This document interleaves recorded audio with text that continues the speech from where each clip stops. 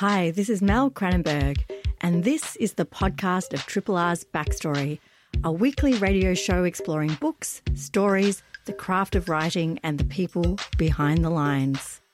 Backstory is broadcast live on Triple R from Melbourne, Australia, every Wednesday. Hope you enjoy the podcast, and feel free to get in touch via the Triple R website, Facebook, Twitter, or Instagram. Independent Melbourne Radio 3RRR. Yes, you are listening to Backstory, the show about books, the craft of writing, and the people behind the lines. I'm Mel Cranenberg, and good to be here briefly out of my house, still with that slightly husky tone that sometimes comes from wearing a face mask for a long period of time. As we Melburnians have retreated into stage 4 restrictions, hang in there, friends. You may be alone, but we are definitely with you. Before I start, though, I'd like to acknowledge that I'm broadcasting today on the lands of the original storytellers of this place, the Wurundjeri people of the Kulin Nation. Here, where their sovereignty was never ceded, I pay respects to their elders, past, present and emerging, and those of all other Aboriginal and Torres Strait Islander people listening today. Now, she is the author of 3 fiction titles, but Mia Walsh recently released a memoir, Money for Something, describing her real-life experiences as a young sex worker. In this clear-eyed exploration, Mia knocks down harmful stereotypes while delving into her personal struggles with substance abuse, self-harm and undiagnosed mental health issues, all with a wry humour and a lightness of touch. Mia joins me shortly to talk about the art of writing memoir and describing real life on the page. And this is going to be a long-form interview. We'll have a chance to hear from Mia for the whole of the show, or more of the show than we normally get a chance to. So I'm really looking forward to that. Triple R on FM, digital, online and via the app. Dresses are fraught for me, but here in these oil-scented halls, dresses take on a new meaning. They are a way to enhance my sexuality, to signal to a customer what they could be in for should they choose me. Years later, I will sometimes come across an old work dress and I will clutch it to me, breathing the smell of sweat and the particular scent of old massage oil that permeates the fabric. That's the thing. Once a work dress, always a work dress. You can't get that smell out. You can't take those feelings out. That's an edited extract from Mia Walsh's new book, Money for Something, a clear-eyed memoir about the author's experiences as a young sex worker. In it, Mia knocks down harmful sex work stereotypes while delving into her personal struggles with substance abuse, self-harm and undiagnosed mental health issues, all with a wry humour and lightness of touch. Mia joins me now to discuss her book and the art of describing real life on the page. Mia, welcome to Backstory. Thanks for having me. Now, your memoir covers a very, very specific time in your life, from your late teens to your early 20s. Can you introduce the book to listeners and explain why this time and why this story? So I think even as I was living it, I was planning on writing about it one day. So now felt like the time. It's almost 20 years since the events in the book. And I kind of felt like I was losing the connection to that time. So I thought that I should probably write it out now before I forgot. It's certainly, this actually kind of leads to another question about the book, but I'd like you to kind of really describe what it is that the book is essentially about, what period of time and what experiences it covers. Okay, so it's set from 2001 to 2004, and it details my entrance to the sex industry. I started working in massage parlours in Sydney at the turn of the millennium. And it's a story about sex work, but it's also a story about mental illness and loneliness and need, and finding a place where you fit or not. I found myself thinking quite a lot while I was reading this book about how you managed to get such a liveliness and such a sense of actually being in the moment of that kind of young adult that you were. And, I mean, to put this in context, you are describing some quite harrowing periods of your life, particularly around substance abuse and mental health issues. But you do it in a way that really does make it feel present while kind of describing it with a certain amount of sardonic humour and distance. So can you talk a little bit about how you managed to sort of achieve that distance, if you like, enough to, but at the same time, a real sense of being in the moment? So I decided to write it in in present tense, on purpose, to bring that immediacy to it, or at least attempt to. And I also had a lot of journals from this period. So even though the memories are a little scrambled, I had access to some of the content and the details of the content, but the feelings never went away. So it was sort of easy to grasp onto them and write them out. Yeah, you do. I mean, I do want to talk about this a little bit more later on in the show, about how you kind of slip in between you then and you now, or the writer at a later period of time, and I want to discuss that more. But I do want to stay in this kind of, how you've written it in the present tense approach. I do think you have achieved a real sense of immediacy. It does very much feel at times like you are in the voice and mindset of that character at that time, as you as a young person, who I can only imagine is not you, at that age now. But you've managed to channel it very effectively. And it's interesting to me that you've talked about using diary material. Do you think it's almost essential in a memoir of this nature to have had kind of a recorded diary entry that really gives you some of the thinking and feeling, and even some of the really vibrant scenes that you managed to sort of relate in the book? Not necessarily. I don't think it's essential, but it was just helpful, especially because I did take so many drugs at the time. My memory is a little scrambled. But yeah, I don't think that you need to have sort of, what are they called, like a historical sort of first-person kind of historical documents in regards to that period of your life that you're writing about. It just helped to sort of grasp some of the finer details that I didn't quite remember, and it also helped to sort of thrust me back into that time. I've actually destroyed a lot of my journals from that period, because I always thought that if something happened to me and somebody found them, they would think that I was very unhappy, but I wasn't always. I just tended to write a lot when I was very unhappy.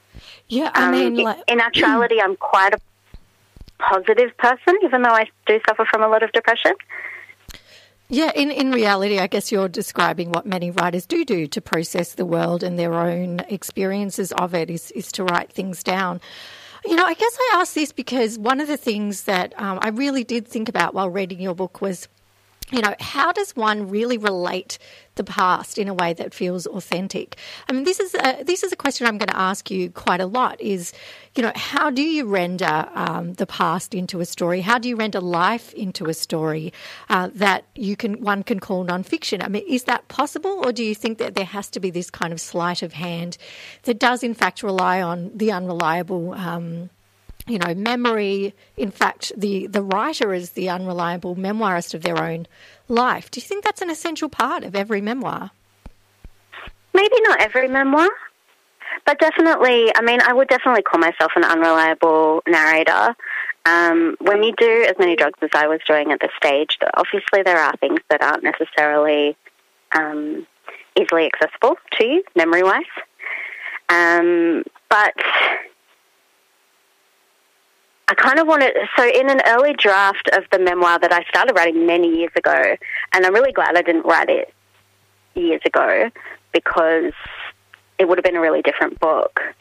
But I started the book with this sort of piece in italics saying, this is the closest to the truth that I can get. This is how I remember it. And whether or not that kind of gives me away as a bit of an unreliable narrator, I don't know. But yeah, it's. I feel like it's when you've sort of gone through these experiences and sort of lived life with these heightened feelings, they're really easy to remember or to throw yourself back into because they were so strong at the time. Yeah. So that they always sort of stay with you. Yeah, and some of these are quite extreme experiences. There is that moment when you're a young person as well that everything feels particularly heightened. These are things, as a young adult, you're often doing or feeling or experiencing things for the first time. And there's something about the imprint that leaves on you. Things are never so vivid as when you are that age, when everything, you feel like you have no skin around the world. And you particularly, as described in this book, are exactly that kind of character. I think you talk about having no boundaries or feeling raw to the world, and there's definitely a sense that has left its mark on you in some indelible way that naturally leads it to become an artifact that you'll write about. I do want to touch on this, and just for listeners who may have sensitivities around this, or it might be a trigger, I do want to ask questions about some of the central themes of the book around mental health, self-harm and substance abuse. That is quite a central part of the book. Handled, I must say, in an extremely, in an extremely kind of objective way with a lightness of touch while actually really describing things. So you're certainly not pulling any punches about what has happened to you and what you've experienced. Can I talk about this? Because, in it, you describe the young version of you taking what can only be described as an extraordinary amount of drugs. It's certainly not unknown, I'm sure, to many listeners or, to many broadcasters that in fact that is something that they may have experienced a version of in their youth, but for a young, petite person, you certainly were consuming vast quantities, and you do reflect with your slightly older hat on that much of this is then kind of also, a self-medicating regime that you later, learn why. You don't talk about your mental illness except in the understanding that it took a decade for you to really get a grasp on that experience. So can you talk a bit about this? Because you do really go there with some of these experiences, and this is really the kind of crucial heart of memoir. You have to put yourself into a slightly risky or dangerous place to really get to the heart of things. How do you do that somewhat safely for yourself? I mean, ask me in a couple of years.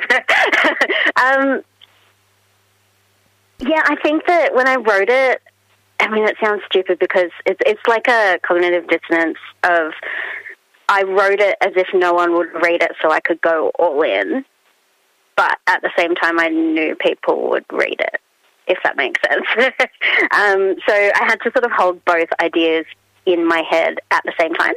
But luckily, I'm kind of good at that. And I'm glad I wrote it now because I am able to bring that lightness to it. To me, everything is funny in retrospect. I guess that's how I deal with things. So, and I have a really black, bleak sense of humour. It often gets me into trouble because people don't quite get it. Things that I think are hilarious. People, I'll post something on Twitter and get 10 messages saying, "Are you okay?" Whereas I'm just making a joke. So I've learned long ago that there's something very wrong with my sense of humour, but I really wanted to deal with these subjects in a really I remember reading a review that described the memoir as upbeat.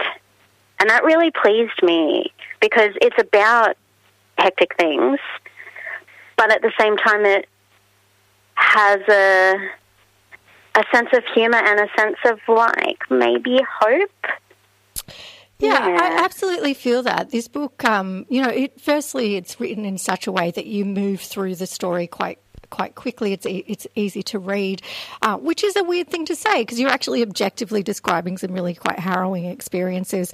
I did find at moments, I'll be honest, that there's some things about my younger self that sort of chimed with some of the experiences where, one doesn't have a great sense of oneself, and you do have a clear-eyed view of you at as that young person. But you're also, you're quite generous with them as an older person while having the kind of self-talk that you must have had at the time very clearly on the page. So, I do feel as though, that is handled. In fact, I've introed this segment by talking about the lightness of touch that you have. I think that is a real art form. And I guess I really want to know, did you feel as though you had to really cut things out to get to that lightness? Or, as you say, do you just naturally have a quite black sense of humour and you just found aspects of it funny? Or did you have to kind of, quite go back over it and go, do I need to lighten this up a little, or do I need to leave or change how I've expressed things to make it flow better, or to add in some of the actual genuine pain on the page, conversely? I tried to keep it in a balance, and that's something that I do in my fiction. So I always like to. I mean, I've written dystopian. I write science fiction in my other life, and I've always known the power of having to include lightness in the midst of harrowing description, because basically I don't want to be a complete bummer.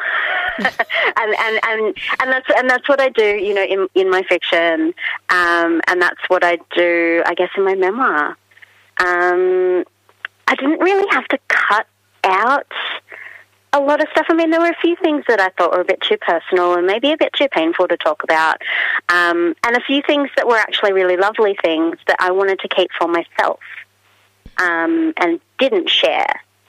For instance, I had a cat throughout this entire experience, and I feel as if she was part of saving my life. But I didn't include it because that's mine. That felt too personal. And whereas talking about, having sex with strangers and giving handjobs for money, that didn't feel as personal as the story of me and my cat and the way that having a pet gave me a reason to stay alive. This is a wonderful observation of yours, and I'd love to pick this up and talk about it a little bit more about, how to kind of what to leave in and what to leave out when writing memoir. But I just want to introduce to listeners who might have just joined us that you're listening to Backstory in Triple R. I'm Mel Cranenberg, and I'm speaking with author Mia Walsh about her memoir, Money for Something, describing her experiences as a young person, as a young sex worker, and her struggles with substance abuse and an incipient mental health issue. You're listening to a Triple R podcast. Discover more podcasts from Triple R exploring science, technology, food, books, social issues, politics and more. To listen, hit up the Triple R website or your favourite podcast platform. You're listening to Backstory on Triple R. I'm Mel Cranenberg, and I'm speaking with author Mia Walsh in a nice long-form interview about her memoir, Money for Something, about her experiences as a young sex worker and struggles with substance abuse and undiagnosed mental health issues, among many other things. Mia, this book, among, obviously we've discussed some of the central themes of the book, and I would say the heart of it is really a young person quite raw to the world, really learning about herself while obviously battling some quite serious sort of issues of her own, while entering this industry that has around it such a great deal of stigma. And I wanted to talk about how you've handled this part of the book, because It does seem to be quite an important role that you are playing here. It's certainly something that you've stated is an ongoing issue for those in the sex work industry, that there are assumptions made about them that are erroneous. And I want to go into, and hopefully I've marked this page. I was furiously folding down pages to talk about some of these sections. But you've actually kind of described here... I'm going to read this section here. There are a few generalisations I would make about sex workers. They are all extremely interesting and complex people. Most of them are good people in their own various ways. They're strong and capable, working a job with not only a high emotional input, but a job that receives a great deal of stigma from all sides, the wider world as well as those close to them. Sometimes even from the receptionist paying them out at the end of the night, even though sex work pays their wages too. Sometimes the stigma comes even from the very people who are consuming their services. In the book, you also describe some of this internalised stigma that means that people in different parts of the sex work industry, for example, those who work in parlours versus full service full service jobs, might also have views about one another. Can you talk about this section of the book and how you've handled it? So they call the hierarchy, I'm doing air quotes even though you can't see me, the hierarchy. And it's this really toxic thing where I guess it's a case of women, it's so hard to describe. It's a case of women sort of not supporting each other's choices and seeing, especially with sex work, and especially, look, back then there was sort of very little sex worker pride. Being out was really rare. And so I feel like I'm coming from sort of a different perspective than, say, Rita Teresa's memoir, Come, which just came out as well, where she came into the industry where there was a lot more, it was just a little bit more open. Whereas back in the day, like 20 years ago, there was a lot of stigma. And people I were working with, didn't tell their partners that they worked in the industry because of that stigma. And I think the hardest thing too is not only the stigma from occasional receptionists, like a lot of receptionists were really great and really, really supportive, but, some weren't. And you also get stigma from the customers themselves. I remember occasionally getting, having customers say to me, I don't like going to brothels and getting full service because it feels, this way or that to me. And so it's like, I don't know, I felt like erotic massage back then felt a bit like sex work light, in that somebody could get their sexual needs met by a professional and hold it in their head that it was somehow inherently better than perhaps having sex with somebody. I don't think that this is a great sort of way to think, but it is a way that some people did think. And I remember repeatedly being told, like, you're too good to be here by customers, or you're too smart to be here. But, like, what does that mean? That, should you only consume these services from somebody who you think is less than or a bad person? Like, I felt like they thought they were complimenting me, but I actually found it really insulting, because it's like I'm no better or worse than anybody who works in this industry or does specific activities. I just do what I do, I just do what I do. I do what I'm comfortable with. And And I just never quite understood why some customers had to tell themselves that story. It's a really interesting world that you describe in that sense, because as you've said, you are talking about a particular period in time, the early 2000s, in which you were, you're specifically describing a period of time that you were engaged in the sex industry and particular areas of the sex industry. But I think it's really interesting because you do reflect as an older person that this remains a stigma, and, you know, names in the book, you use the names that people used as working names. You yourself, I believe, wrote this pseudonymously. And I'm interested in the fact that, as you've said, there is a lot more, quote, people out as sex workers. Twitter has been a really great platform for sex workers, both to talk to one another, to perhaps even find customers, or to describe, to have work associations, but they have experience, and people have talked about experiencing stigmatization, or even being, as it's known, soft blocked on Twitter. Shadow banned. Shadow banned, that's right, as well, on Twitter, having their posts not turn up in timelines, because of the nature of the content or because of who is posting. And that sort of stuff continues to be an issue. There's many more things that we could discuss around that, but that aren't actually involved in your book. So how important do you feel it is for books like yours to be talked about now, particularly because it also sheds light on how far we've come and how far we still need to go with regards to perceptions of this particular industry? Look, I will say that it's only because of out sex workers who are in the I guess out publicly in Australia that I felt comfortable enough to come out, because I did write it pseudonymously, but that was to separate it from my other genre of work, my other genre of writing. So without these women who have already done this work, like, I never would have felt comfortable enough to come out.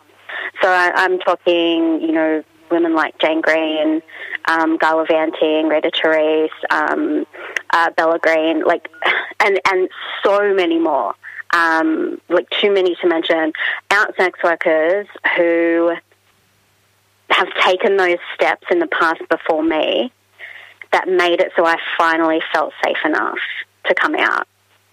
But at the same time, I was pretty prepared for this to potentially, you know, affect my career. Yeah, that's a really... And it wasn't necessarily the sex work that I was most worried about. It was the mental illness stuff. The thing I was most scared of was people finding out just how nuts I am. Look, I mean, this book is really... I definitely would encourage those who, obviously, you know, trigger warnings allowed. I would encourage people to read the book, because you do actually, there's a few really key things, quite apart from, you know, really reflecting on your own struggles and how how they shaped you as a person. I think you really do offer some really quite useful and clear-eyed approaches to really understanding why certain language isn't okay to use around sex workers, why it might be seen as a slur, or why it is that that language has shifted to terminology like sex work, for example, as opposed to other usages that used to happen.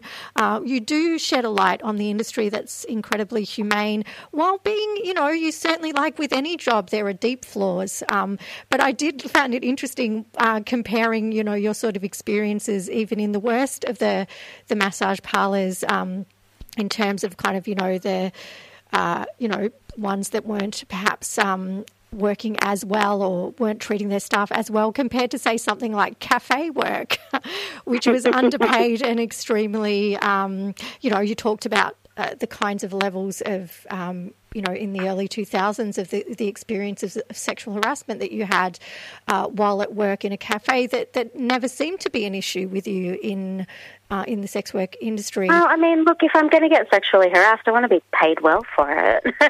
And in cafes, I never was. Yeah, it's such a fascinating read on these levels as well. I did want to talk about some other elements that brings us back again to the writing of this too. I feel like I want to know firstly about what kinds of advice you would give to emerging memoirists. You discussed, leaving out things that were very deeply personal to you, which included, for example, your cat. Not talking about your cat because that felt too personal, whereas these other things that you talk about that seem more personal, if you like, actually are things you felt that you could write more objectively about. What advice would you give to memoirists? Because it's certainly a question I teach writing, and a lot of students ask me about how do you write things that might hurt or upset other people, or that you feel uncomfortable about. How does one do that? Look, I try to keep a real balance between the actions of other people and the actions of myself, and trying to understand the role that we both played in it. I do talk about sort of a terrible boyfriend that I had, and I do mention, some very problematic things that he did. But at the same time, I also try and mention the fact that, I was no picnic to deal with either.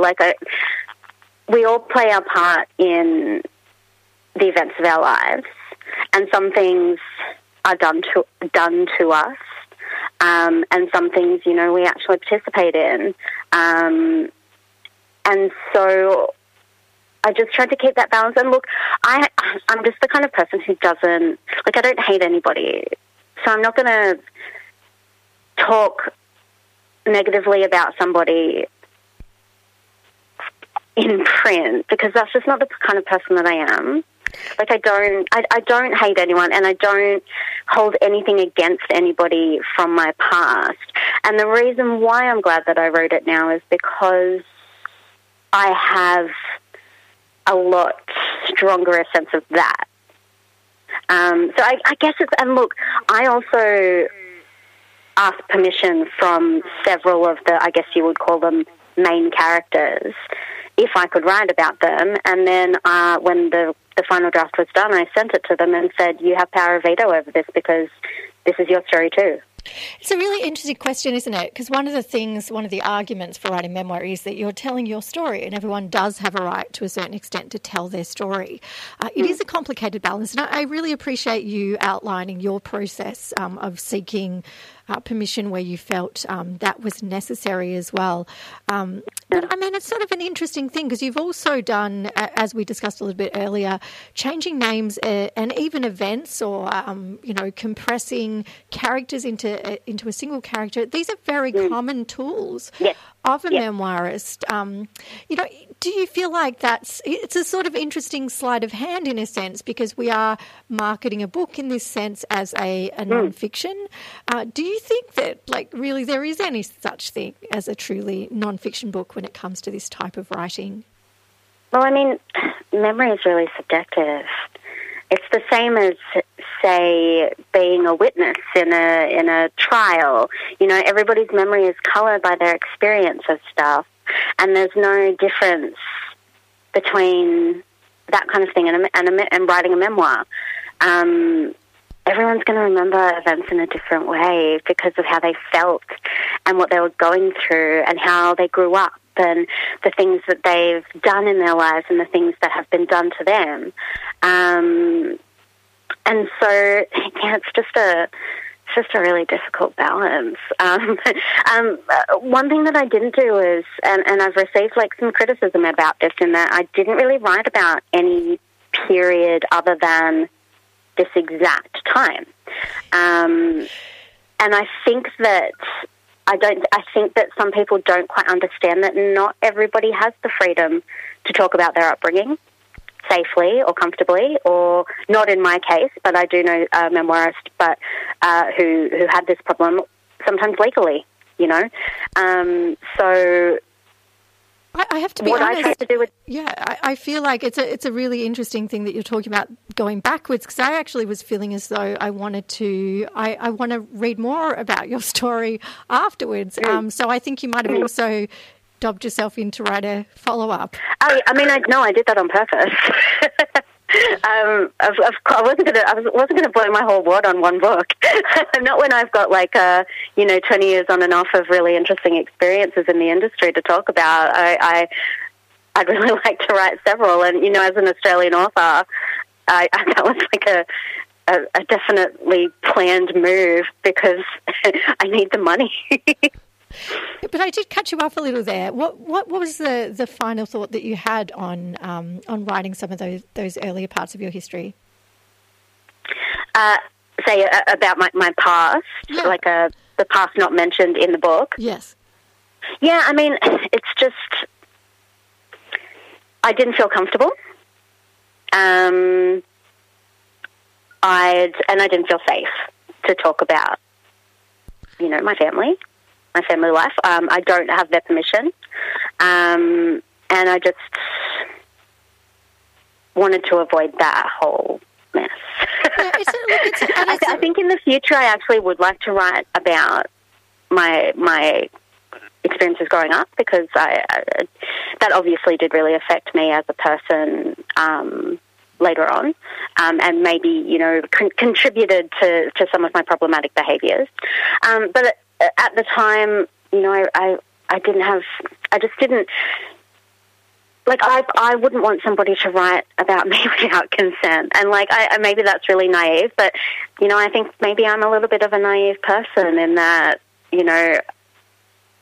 if I wouldn't want somebody to do something to me, therefore I wouldn't do it to them. Does that make sense? Absolutely. And look, Mia, I really appreciate you talking about that side of it, because there's many different schools of thought on this, and you have still managed to write a really cracking, honest, wry and touching memoir without needing, obviously, to breach any of your own ethical guidelines, which I think is really quite an incredible feat. So, well, I mean, part of me did have that notion of if you didn't want me to write about this, you should have acted better. But at the same time, too, it's just not. I don't like talking crap about people. Especially not in print. That's just not who I am. That's not the kind of person I am. I love the people who I've loved in the past. I recognize the place that they have in my life, and especially in regards to relationships, if I love somebody at one stage, I just can't forget about that. I'm not the kind of person who holds grudges or wants to talk crap about people behind their back. Well, or not necessarily behind their back, but in print. Mia, it's hard to believe that we've been speaking for an entire show, and I still feel like there's so much to talk about in your book. There's many, many themes and ideas we haven't touched on that I now would very much recommend, if people are interested in finding out more, they buy your book, Money for Something. Subtitle, Sex, Work, Drugs, Life and Need. Mia Walsh, thank you for being so generous with your time today and joining me on Backstory. Thank you for having me, and thank you for really insightful questions. I hope I didn't ramble too much or go off topic. That's fantastic. Thank you so much, Mia. Thank you. That was, of course, Mia Walsh, whose book Money for Something is out now through Echo Publishing. That is all we have time for. Incredible to think that I got to spend all that time with an author talking about their book and the craft of writing. I would like to thank my guest once more, Mia Walsh. And again, if you want to find out more, you can obviously purchase her book. We do have a little bit more time on our own these days to indulge in some reading, and I think it's an interesting one for those who have ever considered writing something about their own lives. It is a complex and nuanced art, the art of memoir. So I definitely would say listen to some of the advice that Mia has on that topic. Independently yours, Triple R. 102.7.